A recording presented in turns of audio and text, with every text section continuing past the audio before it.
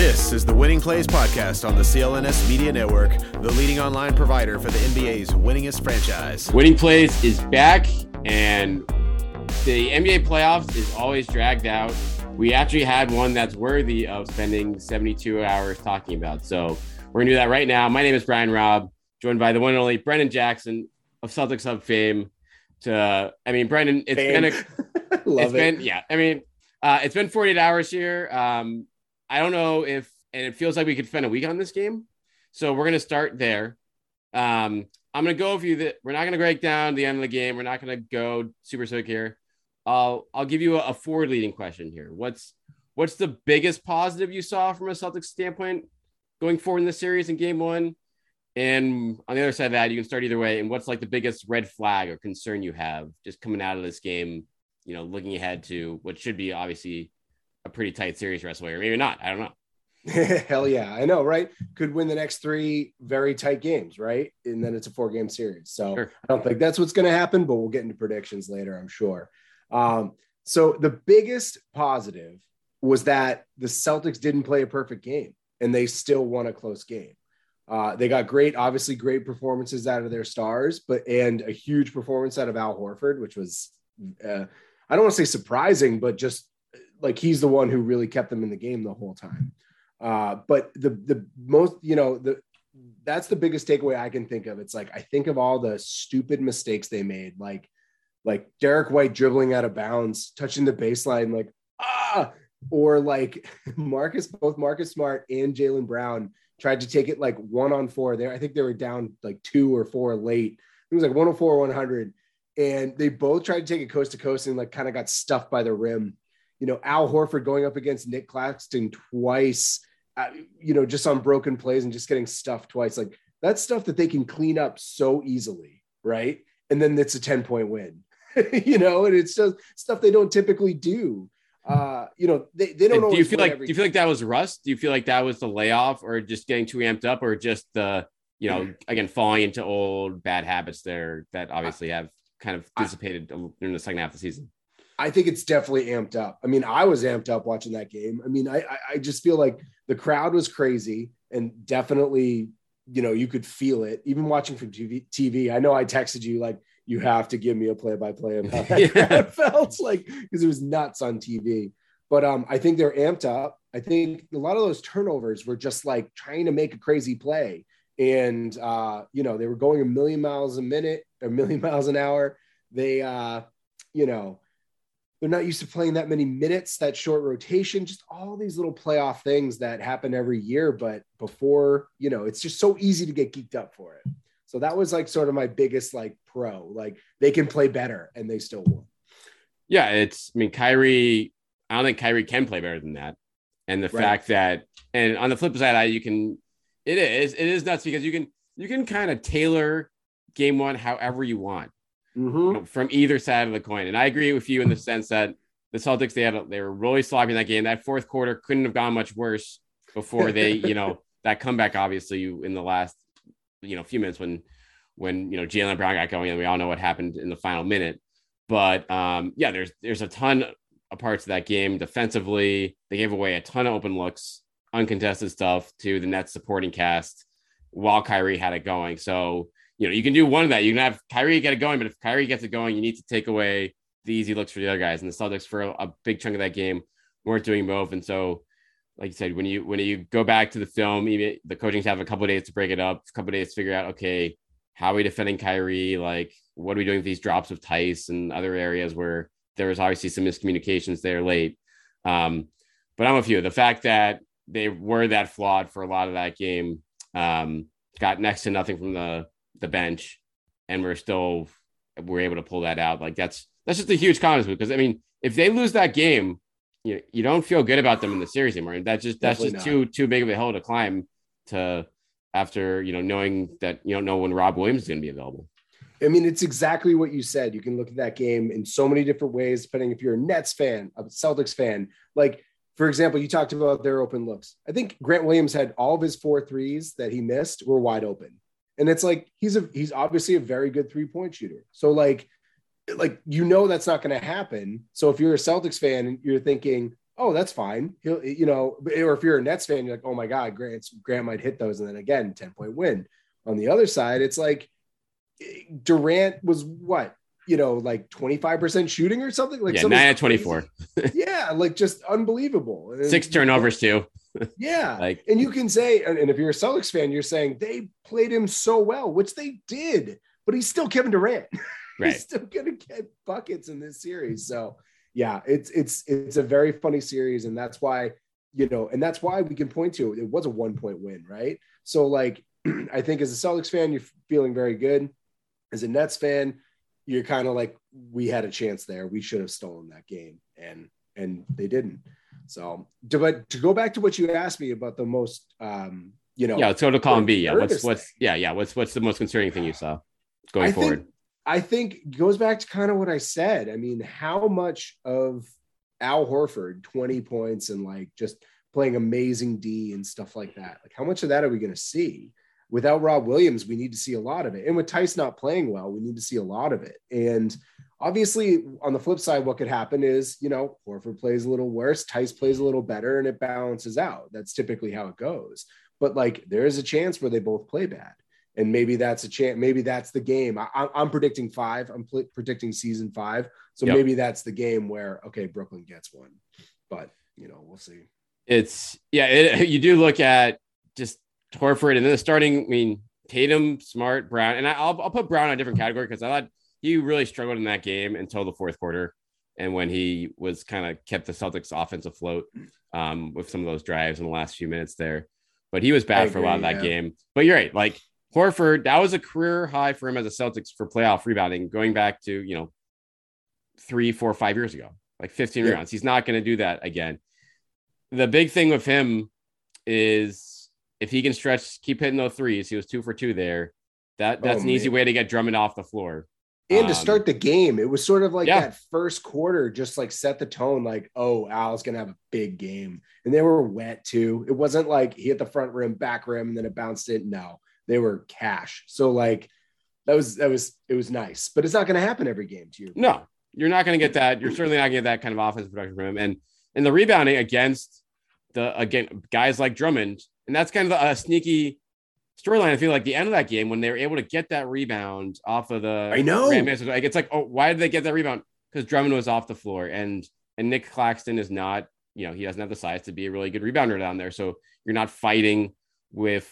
He had to fight with Kyrie for that board, and you have to fight with, one of the best rebounders in the league. So that if Harford doesn't have to give you 20 points every night, but if he can continue to make Drummond more and more irrelevant in that series, that helps the bigger picture. I feel like for the Celtics from a, particularly from a defensive standpoint. And then, obviously keeping a Nets defense that's just going to be scrambled without anyone kind of manning the rim. Totally. And to go back to what you said about JB, I agree with you. I was texting you that whole game being like, he has no legs. I think people are, I remember he like front rimmed a 3 that was like wide open. And I was like, oh, he's tired. And so, that could be, I don't know if he's fasting during Ramadan. I don't know if he's just playing more minutes and it's the playoffs. You know what I mean? Could have been butterflies. Could be butterflies. Yeah. Exactly. But I think people like are, I saw on Twitter, people were really excited, thought he had a great game. And, I get it because he had that amazing block against Durant towards the end there where he like stapled it it was like a fast break and he came back and like stapled it to the backboard. And then obviously that drive, the second to last drive, the bucket on Brown where he just said, forget it. I'm better than you and I'm getting to the rim.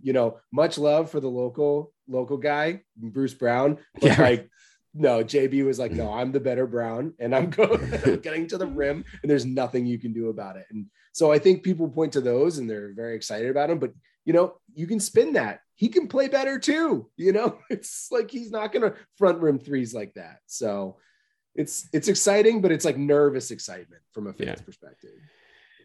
And for me, from the like worrisome standpoint, I think you do have to look at this. I mean, you already referenced it a little bit with like the Grant Williams 3-point shooting. I think just the supporting cast 3-point shooting off the bench. I mean, Tice, Grant Williams, Derek White, and Pritchard were combined 2 of 11 from 3-point range. And those are all wide open looks.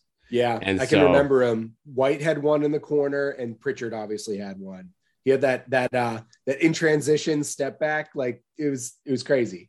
I don't know why I'm remembering every moment of this game. I think it was that good. It was that good. It was.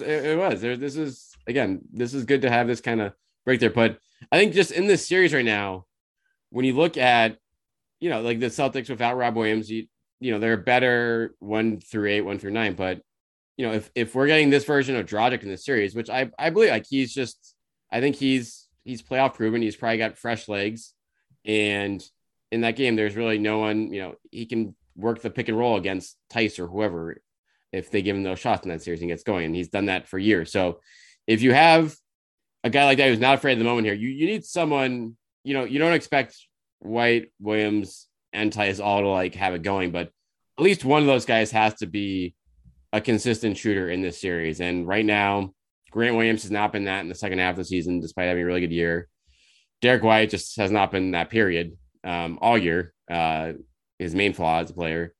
And Tice is Tice in the playoffs. And he can play better than this, but he certainly is not a guy you're going to rely on back there. And so Payne Pritchard is probably your best option that standpoint, but he only played 8 minutes. And I'm not sure Ime Udoka can feel super confident in having him out there for more longer than that when Durant and Kyrie are playing 42, 44 minutes a game. Yeah, I know, and I get that. I totally get that. Like there's nothing that's going to make him taller, right? But like, I honestly didn't think he got picked on that much. I feel like Kyrie hit that 1-3 in his eye in the fourth quarter and brought it to like 6 or 3 or whatever. And then, he hit the next one over Derek White, the guy who, you should feel confident in him guarding. So I think sometimes great players just make shots and make guys like Pritchard feel like you can't play them.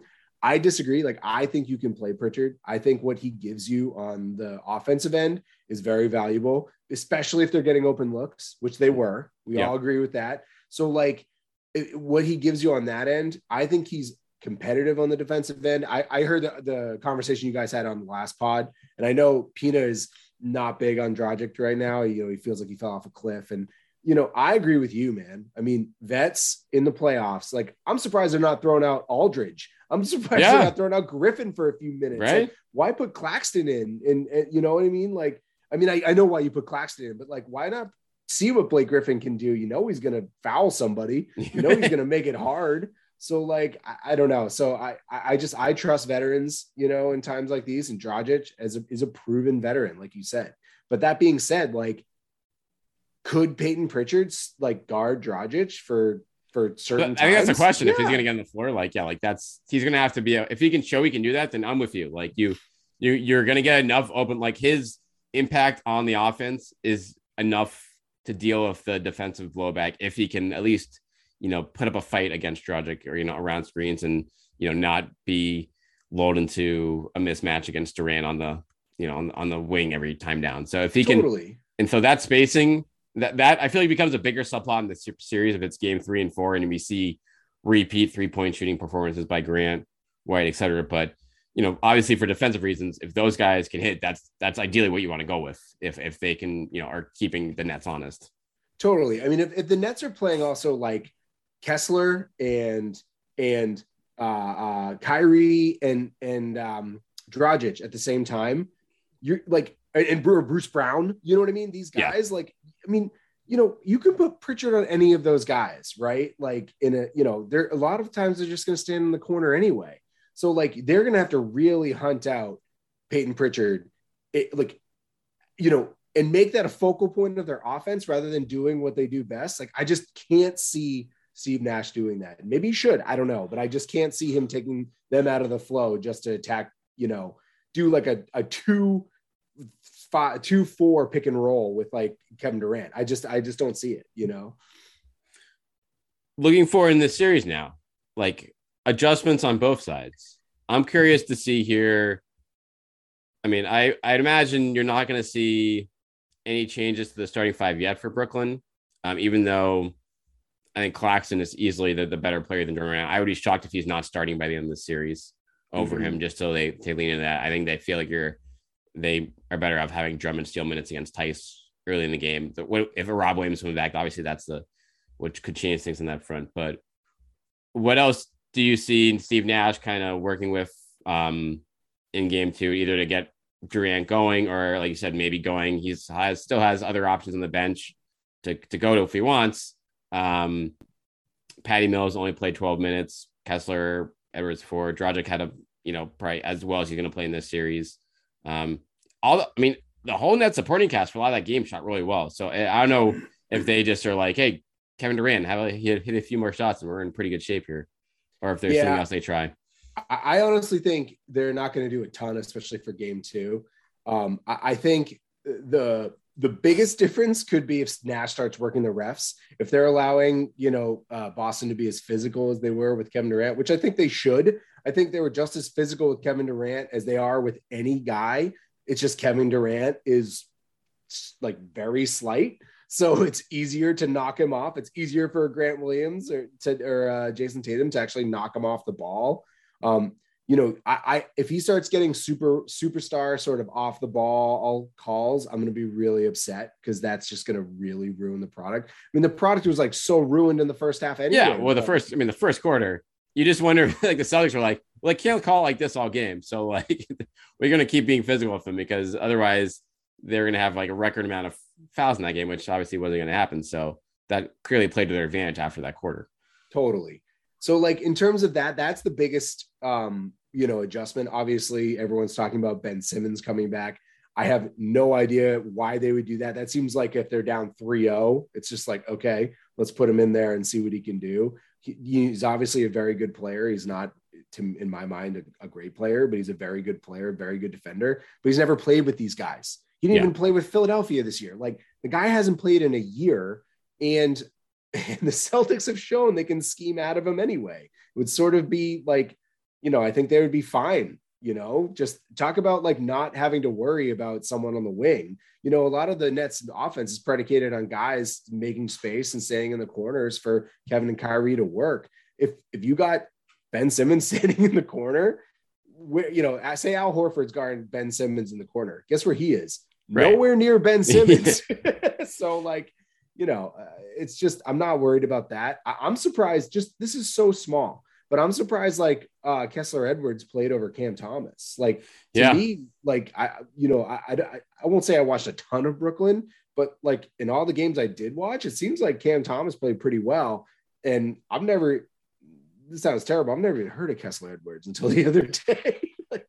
So to throw him into a playoff game, I only play 4 minutes, but like, if he's the guy you got, Dragic and Mills are not going to shoot that well for the rest of the series. I just know they won't. They just can't. Right. I mean, certainly. I mean, they'll probably get the boost on, but you're right. Like Thomas was a guy who could get points in a hurry and whatever. I mean, I think like Nash just really tightened things up in the rotation at the very end of the regular season there. And Thomas was the odd guy out, but I'm a few. I mean, that's someone who they could, just to add more spacing with that group, and you take the defensive leg of it. But you're right. Edwards over Thomas did obviously. I mean, it wasn't much of an impact on the game, but it would kind of surprise me if they continue to stay in that direction. Yeah, I mean, they just don't have any other options. You know what I mean? It's like, what do you think? What adjustments do you think they could make? I mean, the Claxton starting is the biggest one. Yeah, I think, and beyond that. I mean, Ben Simmons coming off the bench is, that we'll talk about that. That's probably a game or two away down the line. But yeah, I don't know what else you do. Like, I mean, Drummond, you got to play one of Drummond, Griffin, Aldridge. So I could potentially seeing some kind of a shift there during the series. But, Drummond, beyond fouling everyone, like he at least can, if he's moving, he's going to be moving better than Griffin and Aldridge at this point, which isn't saying much. But yeah, those guys are benched for a reason. And yeah, the Nets really don't have much to tweak. I think the Celtics probably have more options to choose from. I think the biggest thing for them, if they do lose a game or two here, will be like, what happens to Tice? Do you start Grant, or do you start Derek White? I don't think they're going to stay away from that if they don't need to, because I think they like playing with that slice to start games. And that if you do, Tice can finish. He was blowing bunnies left and right, but generally he's a pretty good finisher around the rim there. And hopefully he doesn't have the yips in game 2 or 3 for them. And that helps things. But I think the Celtics have more they can tweak right now than the Nets do, because the Nets. I mean, again, these guys have been together for freaking 2 months. So like what totally they're still figuring out on the fly. And like if they're like we were talking about before, if Griffin and Aldridge aren't playing, there's a reason, right? These guys are veterans. Like they've played playoff basketball. They've been very good players in this league. So if they're not playing this, if they don't play next game, they're not going to play. That's how I feel. Yeah, like, no, I believe that. Yeah, it's just, or they're not going to, it's not going to matter. You know what I mean? They're going to be that right. They're not going to be. And so Aldridge was, he only played 2 games in the last month. You had I think a back thing, some kind of issue, but even when he came back, he only played, 23 minutes in 2 games and didn't score a point in either of those games. So it's clear, like whatever injury he might've had, he was probably done. Like he's just he's not right. And they're certainly don't trust him enough to in this series, but between him and Blake, that like, I agree. Like that's a wild card change, but they don't have the faith there right now. So, all right, let's first hear from our sponsor, Bet Online. They continue to be the number one source for all your betting needs and sports info. You can find all the latest sports developments, odds on these playoff series, and even some of the next season's future throughout the NBA postseason. Baseball is also back, so you can check out the start of the Major League Baseball season and the full MLB odds on there on a nightly basis. So you can do it for that. You can check out live betting on all your Vegas casino and poker games. It's super easy to get started. Head on over to the website or use your mobile device to join. Use the promo code CLNS50 to receive your 50% welcome bonus on your first deposit. Bet Online, it's where the game starts. All right, Brendan Jackson, a lot of talk today. Marcus Smart, Defensive Player of the Year. I like the timing of this. They're like, okay, the Celtics had a really good game over the Nets in game 1. We don't know how the rest of the series is going to go. Let's give him this award. Let's announce this right away before things before he gets lit up again. Before unless the Kyrie gets or something like that. But I did not expect to see the amount of pushback online from a number of key from prominent NBA analysts, if you will, about the Smart pick. Where do you fall on this? And Smart got first, Mikal Bridges second, Rudy Gobert third. Do you have any quibbles on how this went down?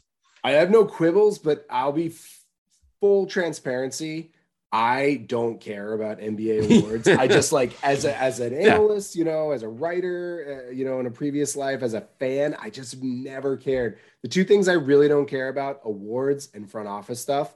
And that's what our friend Ryan loves, Ryan Bernardoni. So like, I read him and I'll say, yeah, that makes sense.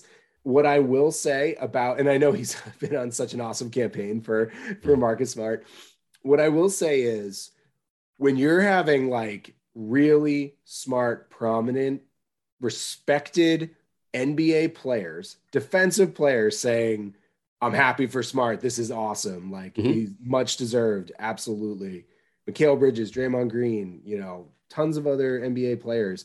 Like, how can you be that upset? So the amount of pushback I saw on the analysts, I think it's just so funny. I was reading all of it, like, and I'm not going to name names because I'm not trying to single anyone out. Right. Yeah. But like, there are people like arguing, well, he's, a certain rank in this stat and a certain rank in that stat and blah, blah, blah, blah, blah. And I just want to be like, for years, all I hear about are like defensive metrics are flawed and it's really hard to measure, and blocks and steals are everything you need to know. And, on-off numbers and defensive rating, whatever, how many points you give up. And I'm just like, you can't have it both ways. It can't be like, the fact that he's only top 5 and not top 2 makes him not deserving of this award. And then, say in the same breath, like, oh, these stats like leave much to be desired. That's the kind of stuff that bothers me.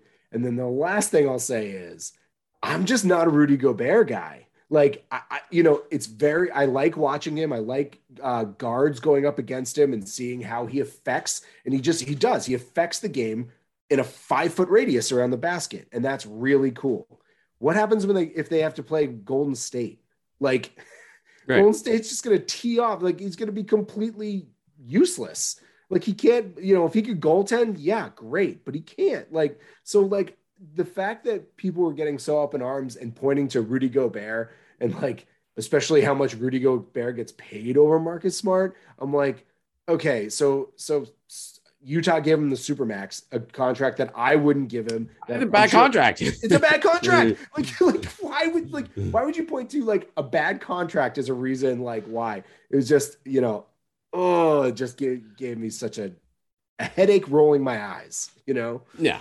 I think, I mean, in my mind, this was, first of all, this is the perfect storm of it just being a wide open field for it this year. And this is where and Smart kind of obviously took advantage of that. And yeah, like I think, but to anyone else who is going off on it, it's like, okay, anyone who got this award this year was going to have a flawed case, clearly point to be like, there's issues here. But if it lays out pretty simply for my mind, it's like, okay, who are our top contenders? We had 5 or 6 guys recently contended for this award. You start with, say, Gobert and Giannis. I think immediately both of those guys are disqualified because the Bucks and the Jazz don't have top 10 defenses this year. Boom. Period. So boom. You're okay, if you're the best defender in the league, I'm sorry. If you don't make that cut, better. It could be voter for fatigue too, but I think that's immediately you're eliminated there. Same reason why great players on bad teams don't win the MVP. Right. It's like or even like last year, Tatum didn't make the All NBA. It's like, what? He was on a shitty team last year. Like that has a necessary impact on the voting. Maybe it's overstated, but it is what it is. And it's there every single year. Mm-hmm. After that, what do you look at here? You're looking at Jaren Jackson Jr., Bam Adebayo. They came in 4th and 5th. Bam Adebayo, I actually do think had a reasonable case here. The Heat had a sick defense, but he only played 54 games. Exactly. Games. Again, that is nearly missing a third of the season. That is going to take away a lot of votes. And then after that, you come down, and Jaren Jackson too also missed, I think, a decent amount of games. Memphis defensively finished the year 4th, but he's second year league. He doesn't have the reputation that Smart did at this point, which is why he was top 5 in the voting. Right. He got there. Sense. Right. And then so when it comes down to, okay, you eliminate those guys, you come down to Smart or Bridges. Bridges, really great player on a really good team with a really good defense, but has not been around the league long enough to get the reputation that Smart has. Is it, if you take that factor out of play when it comes to voting, the name recognition or whatever, then yeah, Bridges probably had a better chance of it. But this year, or at least 50-50. And guess what? Right. 50-50 is 50-50, and Smart got the coin flip. Exactly. Probably based on what you talked about, the pedigree. Right. The pedigree, the storylines. The Celtics did have the best defense the second half of the year. And so, yeah, that's the storm right there. So I don't understand how anyone can be out. It's pretty simple how this broke down. And yeah, you'd be like, oh yeah, hold on. Bam Adebayo should have been to his like, well, Bam Adebayo missed 28 games. Yeah, seriously. So you look at it from that standpoint. Again, I'm not with you. I don't get worked up about this stuff at all. Like awards. I just we get more worked up about the people getting worked up about it. Yeah, exactly. But yeah, when people are getting like this is outrageous. Like, no, it's not. It's like there's going to be probably different award this year that's going to be far more, or this is just Smart took advantage of the perfect storm, and that's fine. Anyone who would have won it, would have said the same exact thing about. Yeah. I think I remember back in the day when Derrick Rose won MVP over LeBron, and there was a lot of, quibbling and a lot of, hullabaloo around the NBA, the True Hoop Network, those email chains. Oh, yeah. And I'll admit, I voted, I didn't have a vote, but in our informal stuff, I voted for Derrick Rose, mostly because I was just completely odd in that season he had. But I had a conversation with Henry Abbott, and he sort of easily convinced me that LeBron should have won. And it's that to me was a lot easier to get upset by, right? Than this, to all the points you said, it's sort of a down year for defensive player of the year. Kawhi's not in it, sure. All these, a lot of these Draymond was hurt too, guys exactly. That. And so I don't know why they just can't be happy. I think Smart is one of those polarizing players where if he was on your team, you'd love him. And if he's not on your team, you don't. You respect him, but maybe you don't love him. So maybe they're just thinking, I can't believe I have to have this sort of role player as the defensive player of the year. But the bottom line is he's super well respected around the league among his peers. And to me, that obviously means way more than any of the analysts. I also think the last thing I'll say is I think they get so worked up about it because they just are living and breathing everything NBA. It's their job, all day, every day. And I know it's your job too, for sure. But we're a little bit biased because we, watch and you cover the Celtics. But these national guys are just obsessed with just the minutia around everyone around the league. And so if they can't have something to be upset by, then what do they fill that vacuum with, It's fair. I don't know. That's just my soapbox on this whole thing. All right. Well, let's, wrap up on a real positive topic here. That's Kyrie Irving. Now that we're going there. No. You actually, during our pre-show pod, you made a good point. I mean, we had a lot of new remarks today from Kyrie didn't talk, but Ime Udoka talked about it. Kevin Durant talked about Boston fans and just being in the, having a target on his back and thing that the booing comes out of, from a love standpoint, or it's rooted in love, which, I mean, it's not. But what did you think about Ime's comments today? Which he pretty much was like, yeah, not bothered by it. This is not a big deal to me. And Kyrie kind of has history of this thing. So kind of crapping on him without indirectly. Well, he was just being very matter of fact. He the way I took it, and I'm paraphrasing, and maybe I'm taking too much license, but the way I look at what Ime's comments were, and you were there, right? So you heard him. Yeah. So you can tell me if I'm right or wrong. But my feeling was he was like, this is silly. Fans yell at opposing players. It's worse in the playoffs. It's a lot worse if you do the things like you do, Kyrie.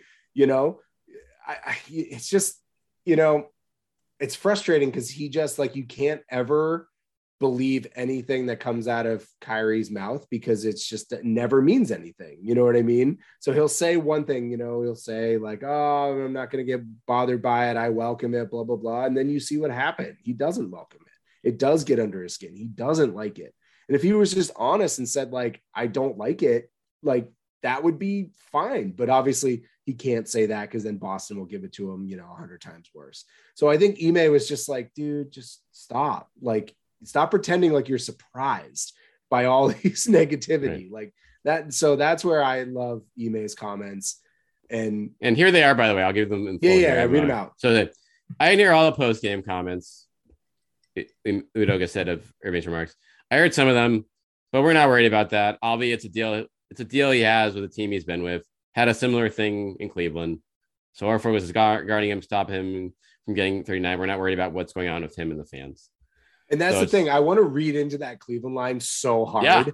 But I don't know. He might have just picked a former team. But I just so desperately want to be wait, what happened in Cleveland? Well, he skipped 3 years of games in Cleveland. He played one. He played opening night in Cleveland, and then he didn't go back there during his whole time as a Celtic. I guess maybe. Yeah. Okay. That's right. While he was a Celtic, I thought you meant his injury history. No. This was. I mean, they were injuries. Yeah, they were just. He conveniently that was always the one that he was sitting out. That's right. And so, yeah, it's with him at this point. That what it really comes down to, I think. There was always going to just. How he left is, how he left, and there's always going to be bad blood from the fan base based on that. But the inability to admit that, the constant fanning of the flames by him, whether it was his comments in March about the scoring girlfriend thing. Obviously the stuff last year still leaves some, rubs fans the wrong way in terms of what he said about the entire, Boston fan base essentially. And then the stomping and the stomping. Right. Exactly. Yeah. Just you throw all that together and then the hilarity of him coming out before the series being why can't we just move past this? It's well, if you actually came out at one point and was if he had straight up been I'm sorry that I misled the fan base. I should never said I was going to resign. That was bad. If he said something like that and owned that at some point, I do think a good chunk of the Celtics fan base would be all right, yeah, you've matured or whatever you did. We respect that. But just, and it's just him as a individual. When he talks, it's there's just not you don't know what's going to come out of his mouth. The accountability factor is never there. And now you're going to have this be a fat storyline. It's not going to end anytime soon. I'll tell you that much. I mean, here's the thing. A guy like Kyrie has proven that he never in his life thinks he's ever done anything wrong. Like he just is never done that. You know, he never says like, oh, maybe I shouldn't have said, when he said the whole earth was flat thing, you know, if I'm giving him the benefit of the doubt, he was trying to say like, guys, like not everything that we're told is true, which is true, right? Like there's some stuff that we're told like is not true, you know, is true, is not true, whatever. You know, you should be skeptical, right? Healthy skepticism is a good thing. But what he said was like, no, it's like, it's flat. I don't know, you know, you're a sheep. Basically, he was saying like, you're a sheep if you believe.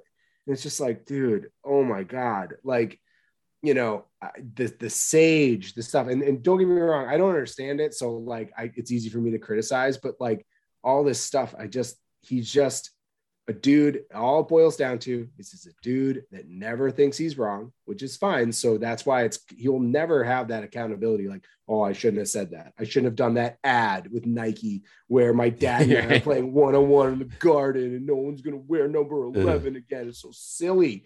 It's all just so silly. And, you know, the one thing I'll say that just it's embarrassing is when in a lot of NBA players, a lot of athletes do this, but the coming out being like, he tried to do it in the post game and Nick Friedel just like walked right past it. It was amazing. It was like, you know, people are calling me this and that. And where I'm from, you don't do that. Where I'm from. Yeah. It's like, oh my God, dude, you've been in the NBA for like 10 years. You're a gazillionaire. You're not from there anymore. Okay. Right. You're not fighting anyone. This isn't the Malice of the Palace, dude. You're not going in. You're not waiting out for people to fight in Causeway Street. You're going home. You have every right to be upset, right? You're every right to be upset. Yeah. No. So people were saying terrible things to you, I'm sure. And you know, I read on Twitter today that people were saying terrible things and they got kicked out of the arena for it, which is a good thing. Right. Great. Absolutely. They should get be out of here. Yes. I don't have any issue. If you want like a flip off thing, like that's like, go ahead. Like that's the stuff that's like, and that's the other thing too. People were on Twitter on the Celtics side were getting so upset that he flipped us off. Like, oh my God, it's exactly. It's like, yeah, that's he should be able to do that. Like that's he's taking it. Like that's the NBA will keep finding him for it. But if he's willing to do that, like that's people like that's not what Celtics fans, I think in general are like. No one gets riled up by that. No, it's everything. Not by and large, right? No. Yeah. I just like it's just so embarrassing, like secondhand embarrassment. It's like watching like some of the worst episodes of The Office when I'm watching that post-game press conference and Kyrie's like, first of all, he spends 5 minutes talking about it, and then he's like, someone asks a question, but he's like, I'm talking about basketball. Yeah. Oh my God, dude, what are you talking about? You just spent like 5 minutes talking about it. Like, it's just stop. Instead of taking accountability, you know what he should have done? Go play the games, go take your lumps, and eventually everyone gets over it. Boston gets over it because you're not reacting to it. Yeah. And you get over it because you're used to it. But he just refuses. He's just like, no, this is who I'm going to be. It's embarrassing. Well, it's only game one.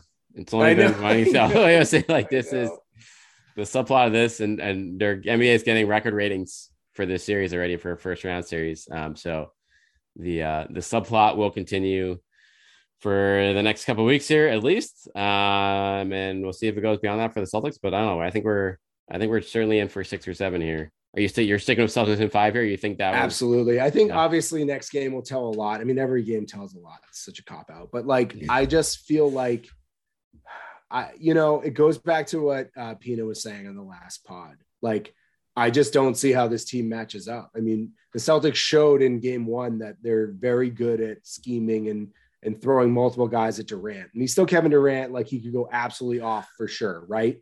But then they also have some horses like Derek White and Marcus Smart and Jaylen Brown to throw at Kyrie. So like, it's really pick your poison. And the team that we discussed, their supporting players aren't that good. So like, if the Celtics lose this series, I think it's a firm indictment of they're not as good as we thought they were. Or small sliver, Kevin Durant and Kyrie just absolutely went supernova, right? We're assuming that like Kyrie's not going to shoot that well for the rest of the season, right? Some sort of rest of the series, some sort of regression. But is it possible he could? Sure. Anything's possible. He's an amazing player. So like that's my small thing.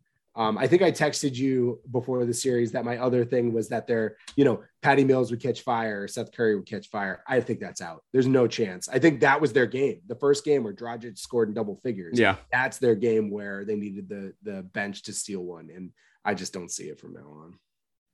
All right. Well, stay tuned for that.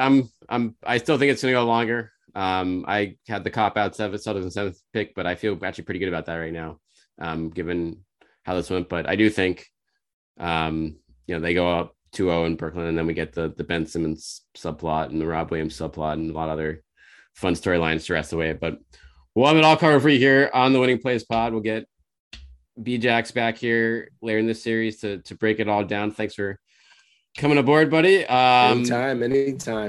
Thank you for having me. Yeah, of course. Rate, review, subscribe to Winning Plays Pod, Spotify, iTunes, wherever you get your podcast these days. And we'll be back with you guys later this week after, it's not going to be as good as game one. We can say that, but hopefully it's at least another entertaining finish.